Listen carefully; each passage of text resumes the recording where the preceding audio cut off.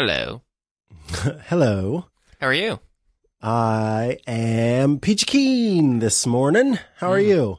I'm good. I'm okay. Okay. That doesn't sound great. It's raining. It's been raining for 3 days in Los Angeles. Oh, and no. I don't want to drive in it again. Oh, yeah. Your whole thing isn't built for that, is it? Oh, no. You see, it doesn't rain here most of the year. Very famously, it doesn't rain much in Los Angeles. I've heard something about that, yeah. Yeah. So when it rains, everything goes to crap. And when it rains for 3 consecutive days, everything goes to crap more. More crap it Yes. goes. Yeah. But What does that mean exactly, though? What happens when things go to crap? Like, is it harder to drive? Do people drive more foolishly? Is it smelly? Like, what does it mean for things to go to crap? all of the above. Oh no, even the smelly? Well, not really so much that one, but mostly the driving part of it. But like, if you wanted to go to a restaurant or eat food or something like that, like, that's all complicated because a lot of these places are set up for accommodating indoor-outdoor dining. And yeah. you know what you don't want to do in the rain? Sit outside. Yes. In it. Yes. Because you don't want to have soup when you didn't order soup. Right, exactly. That is, well, I mean, I suppose you would like it because then it is nature's shower dining. Excuse me, ma'am. This was supposed to be sushi, but it's sushi. Okay, I'm gonna go. Yikes. I'm gonna get out of here. Yikes. Yeah, that was not great. Yikes. You know, it's because it's raining here and everything's just gone to crap. That's why. Yeah. No, I don't know. Is it raining here? I don't think it's raining here. It could be. It was just raining here. There's supposed to be, because of the, I hate these stupid weather terms. I don't know if I've ever talked about my rage for the word nor'easter, but I hate that word so much. But this isn't a nor'easter. There's a coming polar vortex, and I'm barely in the path of it. From where I'm from, St. Joseph, Missouri, they just got hit with a crap load of snow. They're about to get hit with more snow, but I'm in southern Missouri now, in Springfield, and so it does not get hit as much usually. And once again, it's like 1 to 3 inches at most of snow. Oh yeah, we've got some dark red roads here. Mm-hmm. Some orange roads, some nice tuna roads. Or no, sorry, not tuna, salmon. Salmon was the word I was looking for. Yeah. I couldn't think of it on the crimson roads, salmon roads, and what would you call that? A nice Scarlet. orange dreamsicle. Oh, yeah. Orange creamsicle. And Or then also tangerine. chartreuse. Yes, tangerine, that's good. And then a nice chartreuse. I guess those are the okay roads. Yeah. See, what I have sent to Micah while we were discussing this is a map of Los Angeles, which at 7:30 in the morning consists of nothing but red freeways, because Now, which color Everything's red? bad. No, I'm kidding. well, I mean, they're mostly almost all red for at least some sections of it you would have to drive on if you were using them. And the part where I need to go, as Micah can see on his map, is there's a little blue pin thingy. And then there's a little blue dot thingy. And I need to go from the Yes. little blue dot thingy to the little blue pin thingy. And to do that, you have Now, see, to... that doesn't look like much on this map, but that's because I don't have a scale. Yeah. To do that is going to be about 40 to 50 minutes. Oh, my God. Yeah. 40 to 50 minutes of sitting in the car. Now, what kind of rain are we talking about? Because rain, for me, when I say rain, I really do mean some serious rain before I'm ever going to like talk about it, because we're used to it here. Oh, yeah. And so I'm curious, like, what kind of rain are you looking at? Is it going to be difficult in terms of like visibility because of the rain, or is it just because of the way that traffic is during the rain? It is primarily an infrastructure problem. So you're going to see some flooding where things don't run off correctly. And Oh no. yeah, and also the roads that are slicked will also be hard to see the lines on them, even the ones with reflectors on the ground.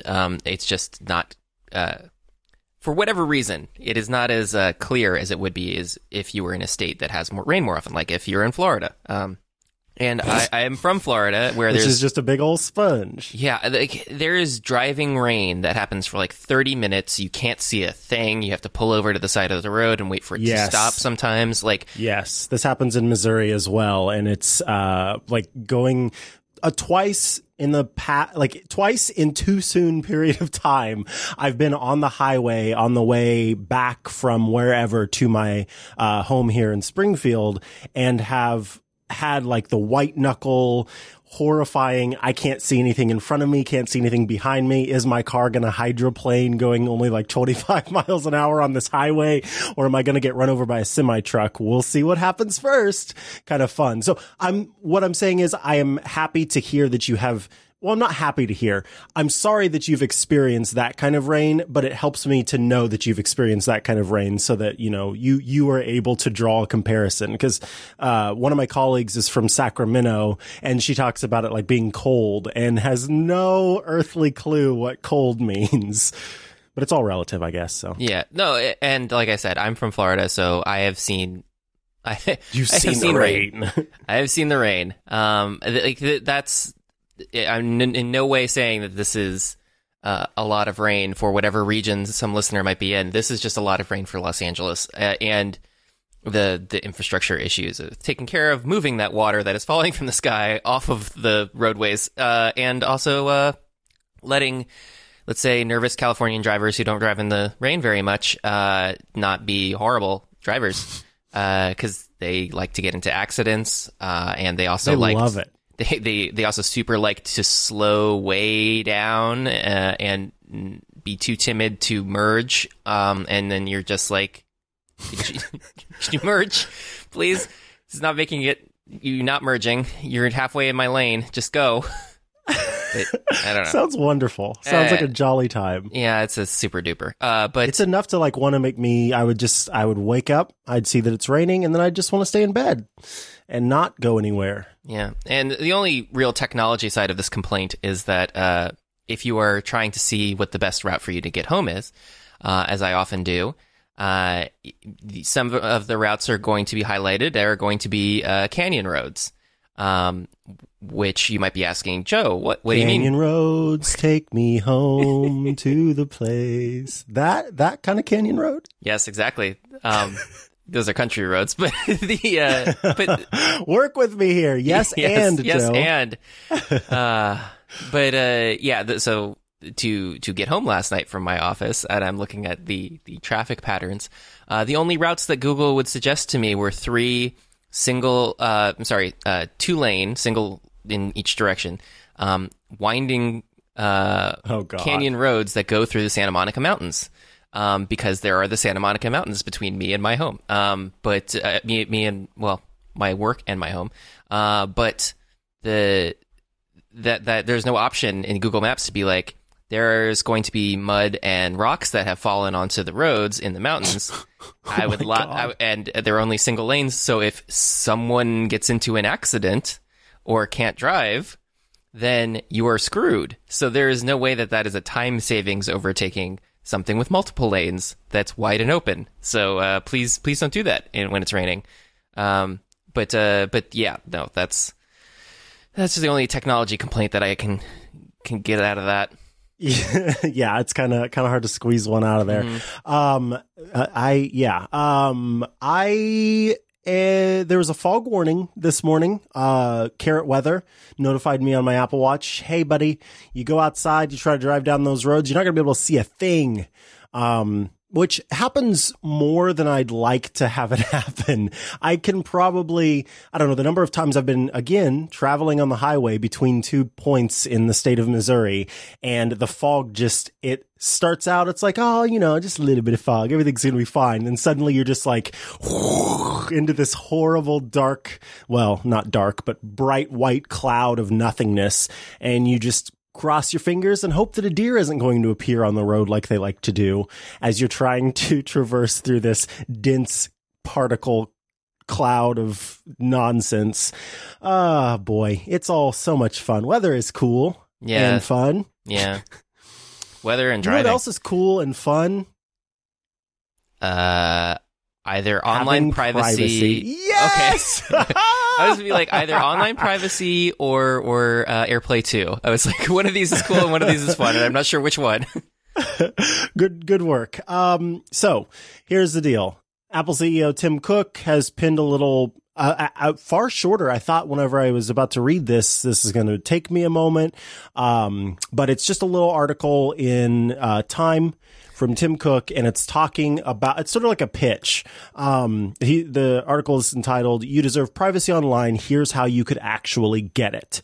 And so he talks about how several companies have gone to our lawmakers, although it's kind of stupid to call them lawmakers because have they made any laws? I don't know, not in the past 50 years. So anyway, they go to the people, the legislative body, and say, hey, we would like to have better privacy protection for people's data.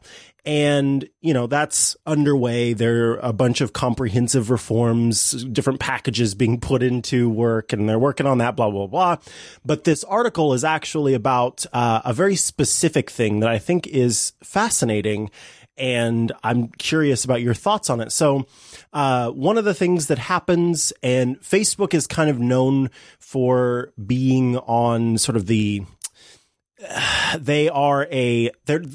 sometimes people will complain about Facebook and say, hey, Facebook, they're taking my data and they're selling it. No, Facebook doesn't sell the data that they have because keeping it is what is so profitable for Facebook. So Facebook collects your data, and then people come to Facebook that want to advertise on Facebook, and they say, hey, I want to target 18 to 24-year-olds who have talked about dogs and own a razor. And because of the different things that you've done on Facebook and all of the places that Facebook has its little tentacles out into, it can find those exact people and it can target you with those advertisements. But some companies, unlike Facebook, are full on data buyers and sellers. So a company like Amazon or some other online retailer will get your purchasing data and say, okay, yeah, we're building this profile of this person. Then these data brokers will buy that information, and then someone will come along who wants to market to specific individuals, and so they will buy the data from those brokers. What Tim Cook is proposing is that Americans should have access to see where their data is going through those data brokers and be able to correct it if they choose, be able to see what it is, be able to delete it if they choose, all easily and online. I think it is quite the task and quite the hurdle, but I think it would be, I'm mostly cynical about it because wow, that'd be quite the thing to do. But if it could happen, I think it'd be really good.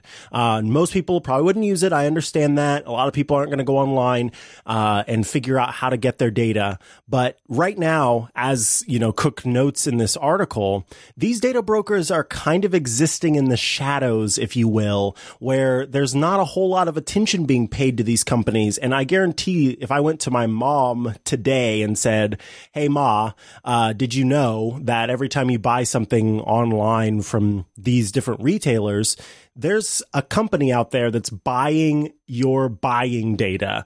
I don't think that she would know that there's, maybe she would know that, oh, well, yeah, if I buy from a site, that site's going to track me. But to know that there's actually another company out there that's collecting that data and repackaging it and selling it, that would be news to her, I believe. And I think that, yeah, we should pay more attention to this. So I'm curious, Joe, did you get a chance to read this short little ditty? Yeah, I did. First thought, why is this in Time magazine? Now I know that Time has an internet presence, technically, but who's browsing Time? I don't know. So it's one of those really strange things, because then it's like, okay, so you're just counting on the proliferation of this via social media, which is the one of the tracking things that you rail against. I don't know. I have some weird thoughts, because I like Tim's motivation. I'm not sure I specifically agree with the data broker plan, just because I'm not sure I have that level of faith in a federal digital effort. Okay. Not because I don't want such a thing, but just I'm concerned about the construction and maintenance of this thing. Because if you're going to make this data broker, and it's going to have your information where you can see where it's going, where it's coming from, edit and delete it, in a centralized place, it makes a very appealing target. And so a lot of federal databases get compromised on a frequent basis. So it would make a very tempting target to be able to get data on many people in a centralized location rather than knocking over individual shadowy entities that we don't know about. That's not to say that maybe this could be better, because at least this way you would know if there was a data breach of somebody who had your data, because right now with those shadow brokers, they don't have to disclose that your data went anywhere because you're not their customer. And there is a lot of stuff where these companies might feel like they don't need to, they wouldn't need to disclose if the information has been so-called de-identified, where they claim to have anonymized this data to some degree, even though you can correlate this with other pieces of data in order to build a full profile of a person. Then they also wouldn't feel the need to disclose anything because your name is not specifically mentioned. But it's one of those things where it's just like I'm not sure I can envision the execution of this in a competent way, but maybe that's because we are on the third week of a government shutdown at this point, with a government that has not shown a very skillful mastery of internet savvy stuff beyond being able to post typos on Twitter. But yeah, I mean, that's my own cynicism that I'm bringing to this. Again, I like Tim's sentiment behind all of this. And I do like that he's going to the people to make an appeal, but I question the venue, and I question the lack of specifics, and it might be best to approach senators and more directly lobby them in regards to trying to communicate this directly, since I'm not confident going to the American people through time is building the case that will get him what he's after. Yeah, I'm kind of curious about the methodology there too, unless it's just like, I hate to be this cynical, but is it just like this whole data broker idea is already part of the process and he just wants Apple to be able to claim credit for like coming up with that part of the idea? Because there are laws being worked on and reform taking place right now that's being discussed. And so if that's already underway, why does he need to have this article here as well? And that does make me wonder, okay, so what's up here, bud? Are you just wanting to say, that was Apple's idea because he's like really proud of it or something? I don't know. Whatever. Go ahead. Oh, part of it, I don't want to be this level of cynical, but there's a part of this where there is a part of Apple's identity as a brand, to separate it from other brands at this point is privacy. And that's true. You could be really extremely cynical and say like he's saying this without any actual plans because he just wants to get in everyone's brain that Apple is concerned about privacy while other people are not. And that's not necessarily not true. It's just it is just a different way of looking at it. Again, I don't want to be like super duper cynical, but that's certainly something you could say.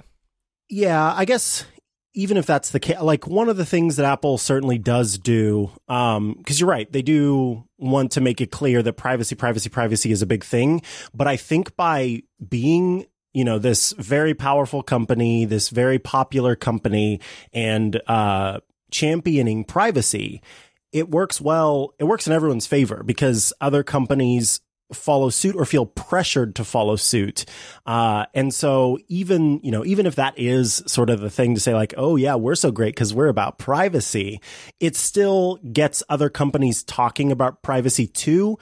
And it gets them, if they can't talk about privacy because they're not doing a good job of it, then, they have to sort of look at that and say, oh boy, we see now, it's all those like data nerds that know that if you hashtag things with, cat dog, then you're going to get 50% more viewers, and 3 more likes. And so it's the same people that are going, yes, our data is in and we see that if you talk about privacy, then more people will buy your product. So we need to get onto that. And so I think that, that in and of itself is a good service that they're providing, even if there's some cynicism there. Yeah. Which I think is totally fair. Yeah, no. And, I don't see a downside to him publishing this. No. Like there's nothing bad that's going to happen because he published this. So it's just in the level of cynicism is just about like, well, what's going to like happen because of it.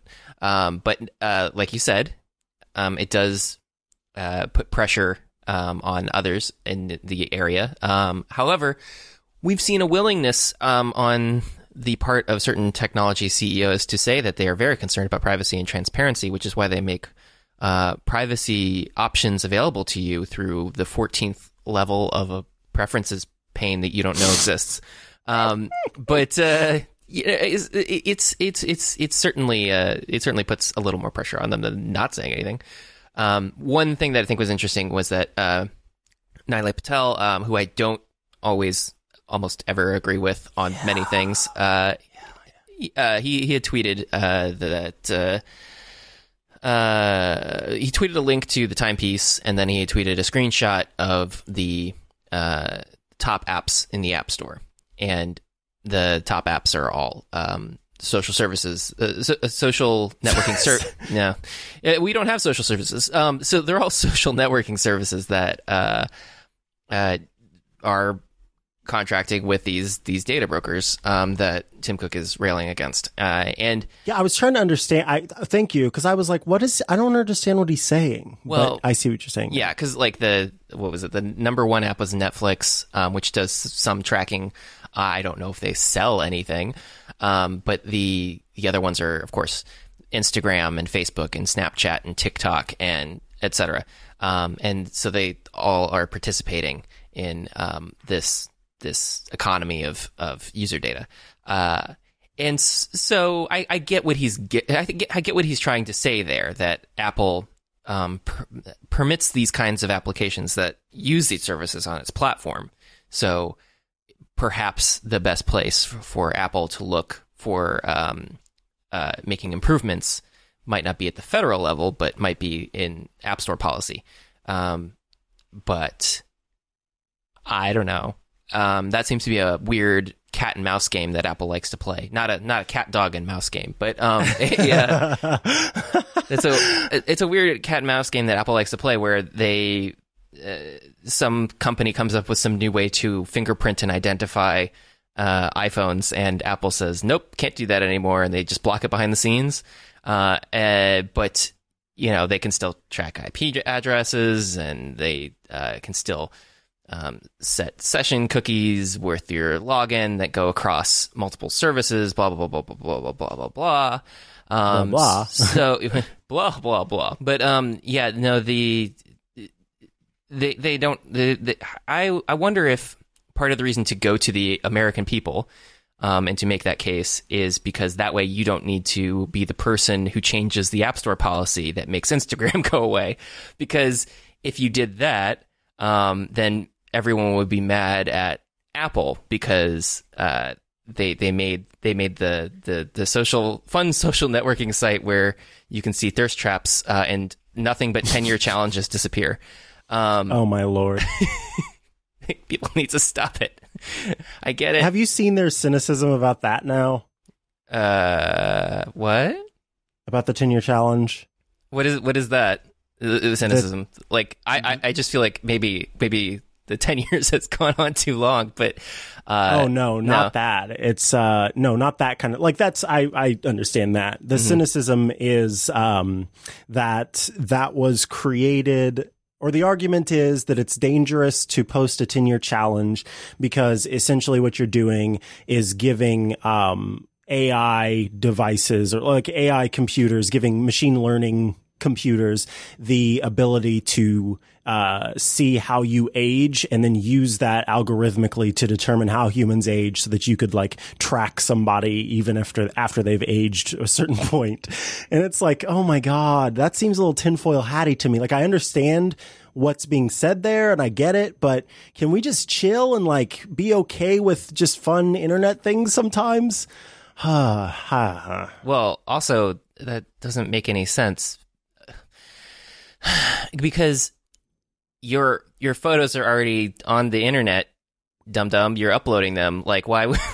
Yeah, it's supposed to be just like matter? This is an easy way for folks to get, for somebody to drop that data into a.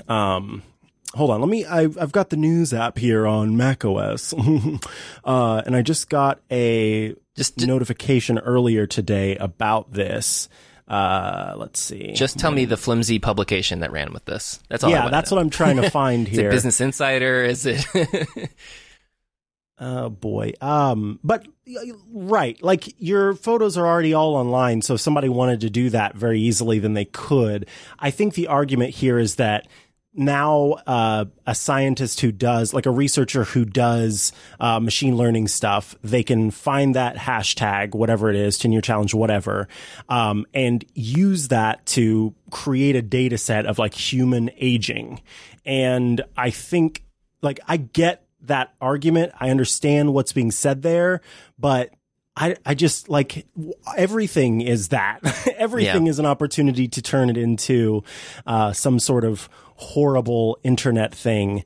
And like to give data to somebody and for them to use it poorly. Yeah. But it started out on Twitter. I saw somebody tweeting about it, and it was like 10 years ago, before I knew about how people are using machine learning, I totally would have been a part of that 10-year challenge. But these days, no. Here we go. It was on Recode. Oh, no, it was Wired. Oh, I guess it was on Facebook first before it was ever on. I don't have Facebook anymore. I think mine's officially been deleted now. We need a clearinghouse where we can find the original source. Yeah. So Wired's article here, Facebook's 10-year challenge is just a harmless meme, right? If you use social media, you've probably noticed a trend across Facebook, Instagram, and Twitter of people posting their then and now profile pictures, mostly from 10 years ago and this year. Instead of joining in, I posted the following semi-sarcastic tweet, and this is the tweet I was talking about. Me 10 years ago probably would have played along with the profile picture aging meme going around on Facebook and Instagram. Me now ponders how all this data could be mined to train facial recognition algorithms on age progression and age recognition. So I think that the original tweet, which was from Kate O'Neill, was not like, oh God, this is the end of the world, don't do it. But that's what it's being turned into. So completely okay what Kate was saying. It's just like, what am I doing now? I'm pondering how this data could be used. Good. Ponder. That's a good thing to do. But people, from there are like, oh God, this is bad. Da, da, da, da, da. Yeah. And so it just kind of makes me, I don't know. It kind of makes me, sad that we just can't ever let anything just be fun. Yeah, well, but I guess that's the point. That's the internet's thing, isn't it? Yeah, it's like, oh no, we can blow this up. But yeah, I don't know if you saw the other day.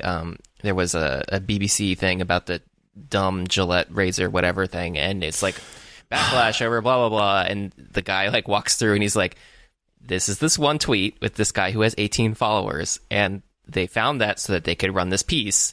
And so now you've manufactured larger outrage out of something that was oh my God, nothing. I love that. Yeah. Good for who said that. Oh, Like it was on the news that they said it? No, it was just someone on Twitter who walked you through. Let me see. Agri Ismail at A9RI, which is like elite way of saying Agri. But yeah, so his tweet from the other day is he has a thread where he just walks you through like, yeah, so I investigated where the source of this blah blah blah came from, and like it turns out that's this person with 18 followers, and this is how people are able to manufacture such outrage at the drop of a hat. Is like, you just go find one person on Twitter, doesn't matter who it is, how important they are, how many people are paying attention to them. You just Twitter search for them, you find them, you get their viewpoint, and you run an article that's going to get you your clicks. It's going to get you your business for the day. And I have to say that there is, I've certainly seen this where it's just like people are talking about this, or, why aren't people doing this, or the backlash over blah, blah, blah. And it's like, okay, so where is this coming from? And it's like, oh, it's like a handful of people, but it blows up very quickly into a huge thing, especially if you are BBC News. Maybe you should, have a little bit more of a refined approach to selecting these things. But yeah, that's. I think this Wired thing, or any of the stuff that spiraled out of control about this, is bunk, because that you are already uploading your photos that have time and date on them, either directly in the image or in metadata on the page where the image is hosted, or sometimes even in the URL, depending on what service you're using. And so all of this data can be easily scraped, and you could easily build an aging over time profile with that stuff, and it would give you a more refined look at someone's progression over the years, rather than just two images side by side in the same file, with OCR burn-ins maybe over what year, or no mention of which one is the old one and which one's the new one. So yeah, you could use AI to do something with a 10-year challenge, but you could also use AI on any other photo you upload. So if you make the decision to upload any photo, or several photos, which nearly everyone does, then you are just as at risk, if not more, than doing this 10-year challenge. But to circle back, I think the 10-year challenge has stopped. It's fine. If you haven't posted yours yet, and you're gonna, just wait. Next year, maybe. Just 2020 is going to be exciting, because it's two numbers repeated. So you're totally wanting to post it then. So do it. Yes. So you've heard it here. If you have not yet posted your 10-year challenge dealie, then it's too late. You may not post it now. If you post it, then you have to give up your internet ticket, and you got to get off the internet for all of time. Yes. All of Time Magazine. All of Time. You have to read Time Magazine. And when you finish reading 20 issues of Time Magazine and take a quiz to prove that you did indeed read them, then you get your ticket back to the internet. So if you want to be bored by having to read Time Magazine, then go ahead and post your 10-year challenge photos. Otherwise, cut it out. Yeah. Love, Joe Rosensteel. My op-ed in Time Magazine. Thank you for coming to my TED Talk.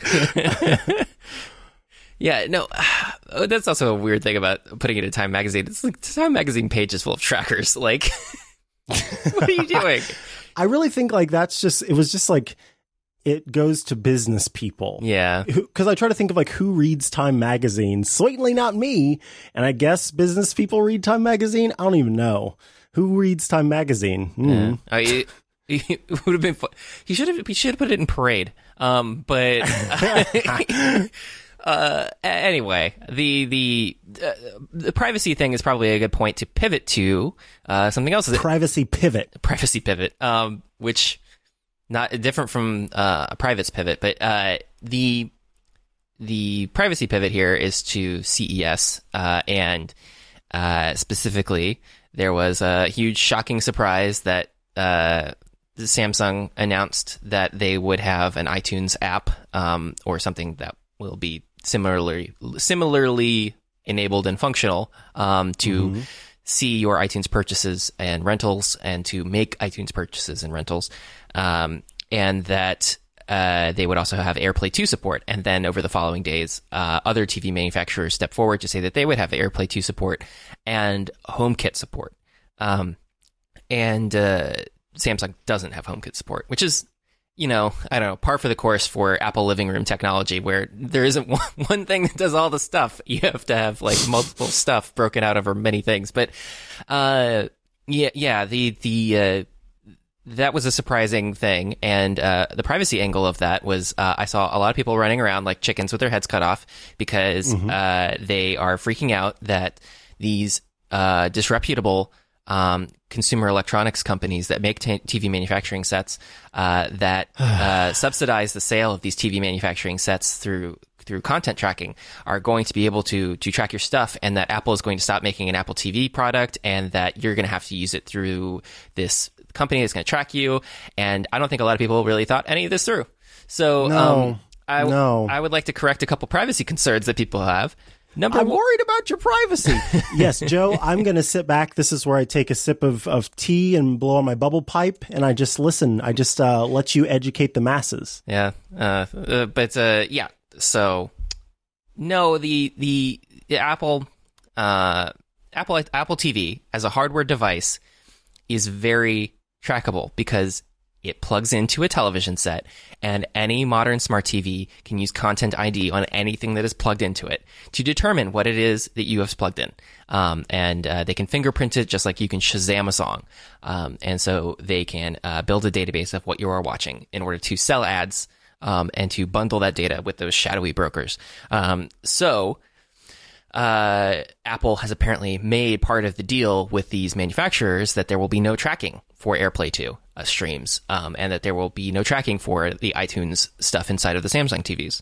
And this is a big deal because, like I said, your Apple TV hardware can't even guarantee that. So that is a good thing. But people are still freaking out because they just don't understand how the industry works. They just assume that Apple is a magic privacy bubble where any Apple product is protected for forever, but that is not the case. Just going back to CES really quickly, like that billboard deal that Apple hilariously put on a Marriott hotel that said what happens on your iPhone stays on your iPhone.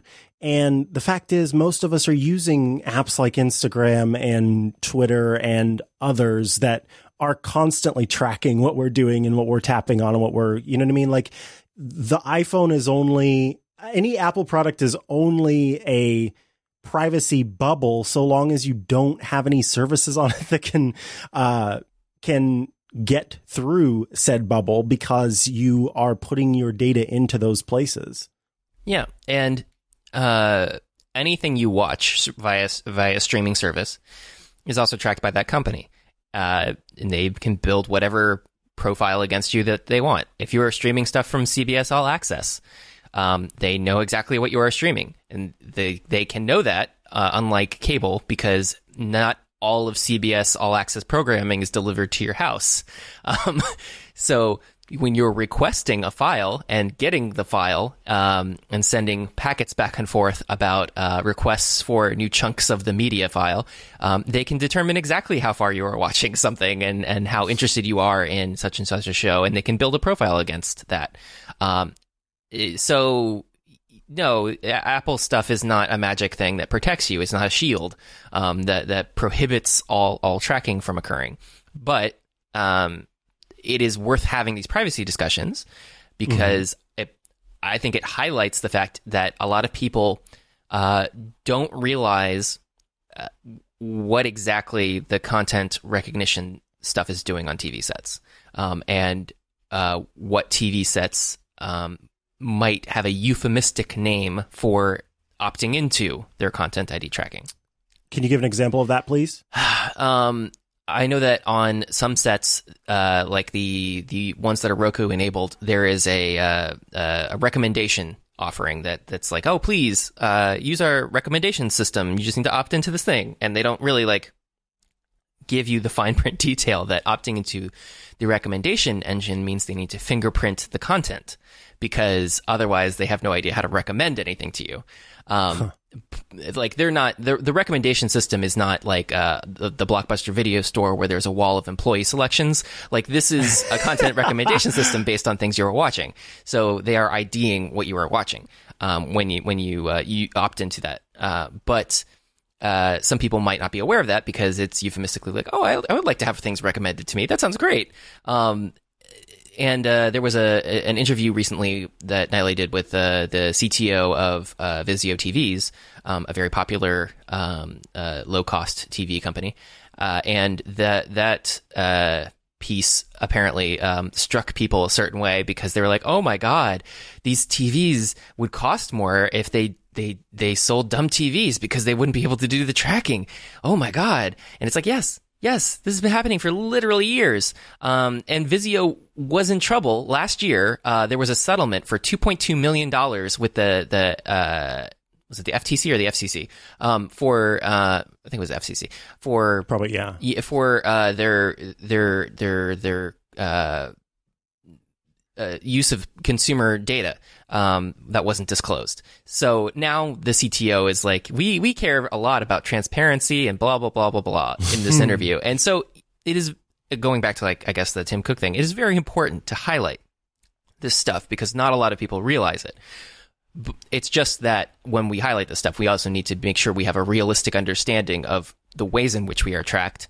And it's not just that you buy a cheap TV and it tracks you. Like there are avenues of tracking somebody beyond just the TV set, and that it is a good thing that Apple has made these arrangements to protect these content streams, either from AirPlay to from your iOS device, or mirroring with your MacBook, which is just hilarious to me.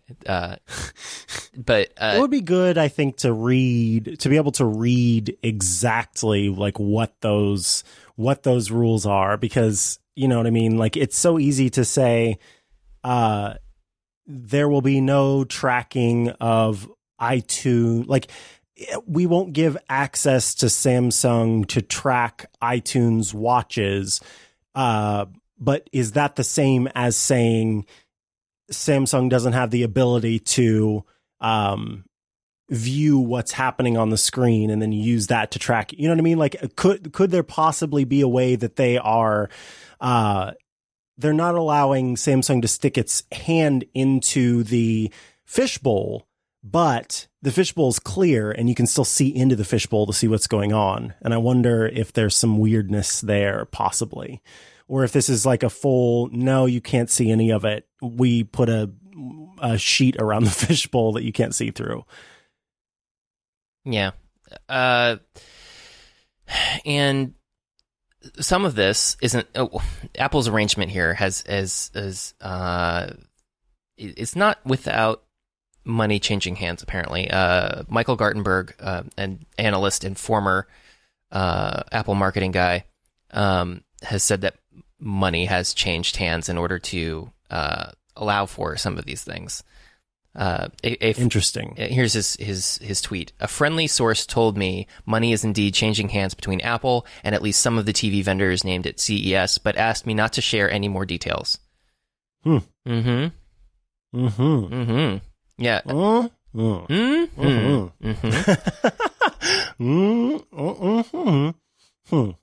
So yeah. That's interesting to me because it makes it a little more clear what's in it for these TV manufacturers, because they just want money. They're poor. They want money, and they exist in a commodity market where margins are incredibly low because there's just nobody wants to pay money for the TVs. They want to buy a TV that's on sale, so they feel like they're getting a deal. So TVs are constantly on sale, and even when they're not on sale, they don't cost that much money. That's just because nobody's willing to shell it out. They'll be like, I want the best thing I can get for $1,000. I want the best thing I can get for $1,500, and they'll just set like a price point arbitrarily. Or they'll pick out something that has a feature, and then they'll be like, oh, well, this one has one more thing, but it costs this much more money. And it's like, no, I'm going to go with the one that has that one thing. And you get things like incentives in stores, like where Best Buy employees will 100% guide you to whoever is paying them some commission bonus for selling units. Just like at Verizon stores, they will guide you to Samsung phones if Samsung's paying. So that is definitely something that happens. And I've seen some well, not speculation. I've seen a couple people, notably John Gruber, say Apple has a history of getting into low margin businesses and revitalizing them, and so maybe they should make an Apple TV. And this is something that John Gruber had said in regards to the Vizio CTO interview. It's like, oh, this is so icky, and Apple should do this. Apple should make a TV set. Apple should not make a TV set because there's just no way. The whole reason why Apple is making these deals with these companies is because they're launching a video service and they want it to be widely available. Yep. Yeah, they don't have time. Yeah, no, that's not where it doesn't make sense to me either. It's very clearly right now. I think that Apple sort of has its hardware situation figured out, and it is paying quite a bit of attention to services for that reason, and is looking at ways to make money in those areas. And if this video services, thing is going to be big, then yeah, they want to make it so that it's easily available on as many places as possible. And same goes for having Apple Music available. Like it's all the, what is it? The proof is in the pudding. Is that how that goes? It's all there for people to see. And I don't think that anything points to any sort of logical situation where Apple makes a TV, because why would they spend the R&D to make a television when they can just put that thing that they're making on a bunch of different televisions, as well as the overpriced boxes that they have that they're making plenty of head on anyway. Head. Yeah. They I regret that too. Yep. I think you said it, but also something that's not said in that kind of speculation is that Apple does not manufacture panels. Apple buys panels from Samsung or LG, or both. And when they buy those panels, LG and Samsung still use them in their own phones. And in the TV industry, if you're going to buy an identical panel to another manufacturer and have a higher price than they are, then you're crazy. Because that's one of the things that cannibalized Sony's television profits when they made partnerships with, I think it was Toshiba at first, and then Panasonic and then eventually LG to make panels, to partner on the cost of developing these panels and manufacturing them. And it's like, oh, what a great short-term cost-saving measure, except now you're using the same thing in both of these, and the Sony one costs more money than the LG one. So customers aren't going to care about the Bravia Emotion Engine 3, whatever, that's driving the color blah blah blah sharpness thing. Like they're going to go with the almost nearly identical panel for brightness and contrast ratio, and is less money.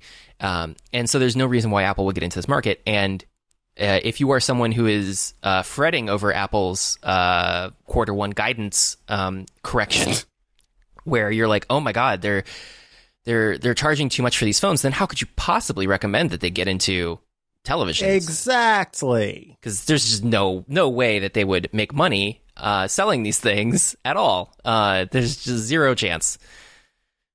But that is neither here nor there. The important thing really is just that Apple has made a very professional decision that they were going to be making a service and not a feature of the Apple TV.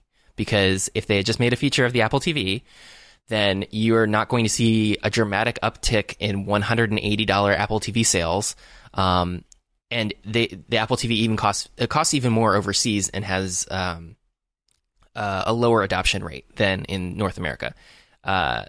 So it would be just like a total waste of everyone's time and money. You wouldn't be able to, because part of the thing that's not said in this is Apple is paying these people to make TV shows for them, and that's on the assumption that someone's going to be able to see these TV shows and that they may get awards from people seeing these TV shows. And if you were to turn around and be like, no, this content is exclusive to Apple TV customers, the third or fourth, depending on how you look at it in North America, ranking set-top streaming box thing, then behind Roku, behind I think they're third now because the Google Chromecast has dropped to fourth, but they're still behind Fire TV and Roku by an enormous margin. Fire TV, the executive in charge of that, has recently said that they have 30 million devices active, which is a lot. And it's easy to see how when they were selling them for like $30 right before Christmas. And Roku similarly has pursued an aggressive campaign to have their software embedded on TVs, on every television ever. Yeah. So, and Fire TV, there are Fire TV TVs that exist, but they're not as widely deployed as their sticks of various varieties. So Apple is trailing these guys, just. They're like, it would be ridiculous. It's embarrassing. Yeah, you would not be able, like, if you premiered something and you were just like, oh, this is our niche premiere video streaming platform, and it has this Jennifer Aniston and Reese Witherspoon show on it, and it's like, okay, great, no one can watch it. It's not going to get any awards. No one's going to see it. Congratulations, everyone. But because they decided to make it widely, they decided to make it easy to watch this in your living room. Or easy enough. There's some debate. I don't love AirPlay 2 playback controls, but because they've made this accessible, then it's a service that has a genuine chance. Yeah. Mm-hmm. Mm-hmm. I really like in this area. I don't have much to add here. I think that. Having it available for more people is just, it's a good thing. And, you know, if we see some really fascinating content, then that's awesome. I'm really bad about talking about TV stuff because I don't watch a whole lot of TV. And so most of the time I'm just like, does it have Netflix? Okay, we're good. Yeah. Well, I don't watch a lot of TV because of time constraints. But I do read a lot about the Machiavellian behind-the-scenes stuff about making the TV stuff. It's almost a Netflix series in and of itself. Man, that would be pretty interesting. I just don't think they would... I don't think Hollywood could make a series about itself that would be as brutally honest about how stupid some of this stuff is, because there's a lot of it that boils down to vanity and incompetence. Like there was recently a piece in the New York Times this morning about the descent of Paramount, and it basically being executives that drove it into the ground. But I just don't think that executives would greenlight something as disastrous about themselves. But it's interesting that you mentioned Netflix, because a big story recently is that Netflix is raising prices. Biggest price hike ever, and they're also going to be removing the ability to subscribe for new subscribers to subscribe using iTunes as a payment method. And that means that if you are currently subscribed to Netflix with iTunes, you're fine. But if you stop your plan for a month or whatever, then you're going to have to sign up directly with Netflix and pay them. And this is an interesting move because Netflix was famous for a long time for being very accessible, very easy to get into. They wanted to make it as easy as possible to get at their stuff. And now Netflix feels like they're in a position where they have built up enough momentum that you're going to go through the hoop of going to a website to sign up, that it is worth it. And that way they don't have to pay Apple a cut of that. While it is inconvenient, and there are dumb things about that, like you can't a person that wants to have you pay for a service cannot advertise that you can pay for that service on the website. This has been true for a long time for Amazon digital products, for Kindle or for Prime Video, where they can't make it clear how you can watch something if you can't pay them. Like it is interesting how Apple has done that, and there are very many weird, awkward, worded ways about how to go around doing it. And Apple has its reasons, but I think this is really an interesting thing to highlight, and especially since Apple is getting into the digital content game. It's also worth noting that not only is Netflix pulling out of iTunes payments, but they have never been in the TV app platform, and they're still not gonna. So I'm curious to keep an eye on that relationship between Netflix and Apple, because it seems to be deteriorating. And I don't know how much of it is Netflix fearing competition from Apple necessarily, as much as Netflix trying to protect revenue that it has, because it's also spending an enormous amount of money on content production.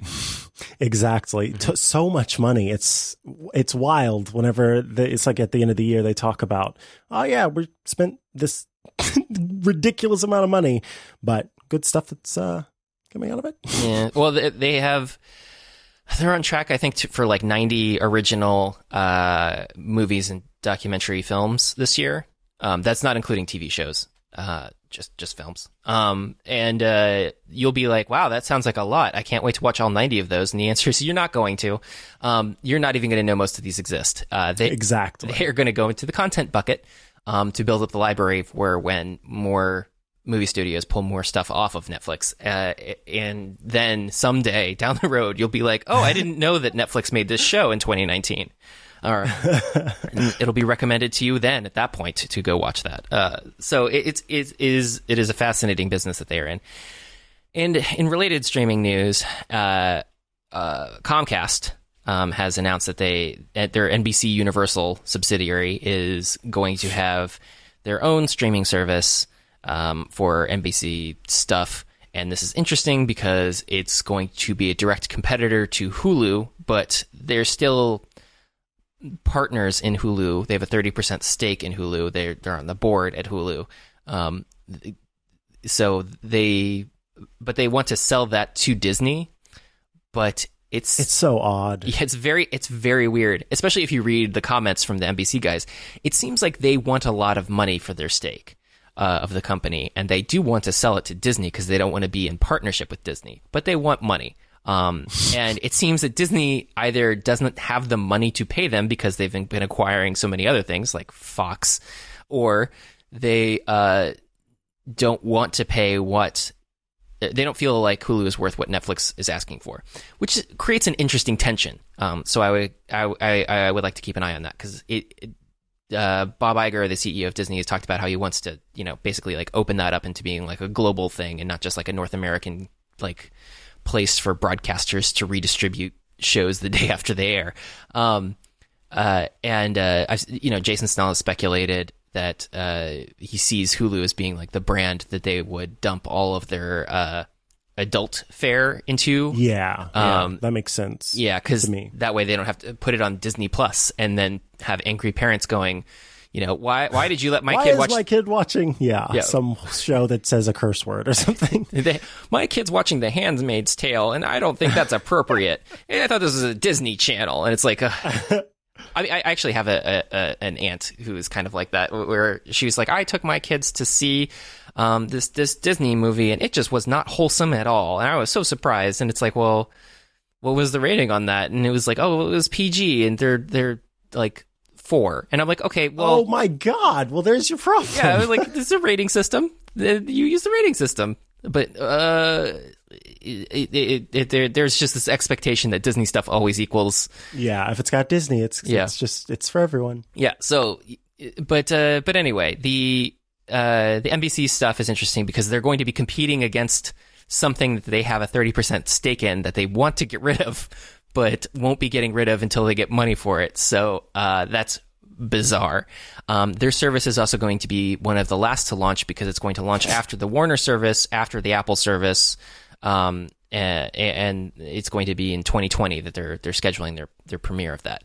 Good luck. And they're going to have a catalog of shows. I don't know if you were familiar with the shows that Mike Schur makes for NBC. I don't know if you're familiar with The Office. But never heard of that one. Yeah. But I have heard of a few of the others. Yes. Yeah. What if hypothetically, The Office was pulled off of Netflix and only available for streaming on NBC Universal's streaming service in 2020? That would make me sad for people who are just now getting into the show, but I own every episode of The Office, so it's not an issue for me. But it would make me sad for folks who, like, new people who are just now learning about The Office, who are getting into it and loving it. It would make me sad if they couldn't get access to it. Yeah, and but that is going to probably be a bouncing game that NBC is going to play, just like Warner played with Friends and Netflix, where it's like, is it worth more to have Friends on the service and collect that fat paycheck, or is it going to be worth more for us to put it on our service? But NBC is going to be in a different situation than Warner, because NBC Universal is going to be bundling this service for anyone who's paying for a cable bill from Comcast and other competing, not competing, because no cable companies are in direct competition in most markets, but any other neighboring cable company will be able to authorize, kind of like with single sign-on or something like that, where you'll be able to authorize that NBC Universal streaming. You'll get the NBC Universal streaming service for free if you're already paying for your $80 to $160 cable bill. That deal hasn't been worked out with the other ones, but it's a sure thing for Comcast. And then they're also going to have a pay tier for people who are not subscribing to TV, and that's going to be $13 a month, which is a lot, relatively speaking, considering for one network stuff. Yeah, and it's also going to have ads even when you do that, and there's going to be an additional tier for either the people who are getting it as part of a bundle with their cable, or an additional tier for people who are paying for it separately, where they can pay for a version that doesn't have ads, similar to how CBS All Access, you can pay for a version that doesn't have ads, or with Hulu, you can pay for a version that doesn't have ads. So they're going to be doing that stuff. So it's quite a hefty chunk of change, and it's done in a way that tries to protect its existing business. So it's going to be fascinating to watch how that all unravels, but rolls out, because I don't know. I don't know how many people are going to be interested in it, but I do know, because of the fact that it's going to go to people who already have cable service, that it's going to give them huge leverage with advertisers and stuff like that, where they can be like, well, we have all of these. We already have this many viewers. Yeah. But that's all the streaming news that I got right now. That's all the TV news that I got. That's all the TV news that's fit to print in Time magazine. In Time. Exactly. Mm-hmm. I think we covered it all for now, and now it just remains to be seen if soon we'll be deleting our data from data brokers and subscribing to 12 more video streamers, because it's 2019, and 10 years ago, we didn't have any of these options, but we looked younger, and that is how we bring it full circle. That was an excellent way to tie it all together. You're a master of the medium, Mike Azurjan. Thank you very much. And now I must wish you well in this very tumultuous reign you must brave. Yeah. Yeah. Bye. Alrighty, bye.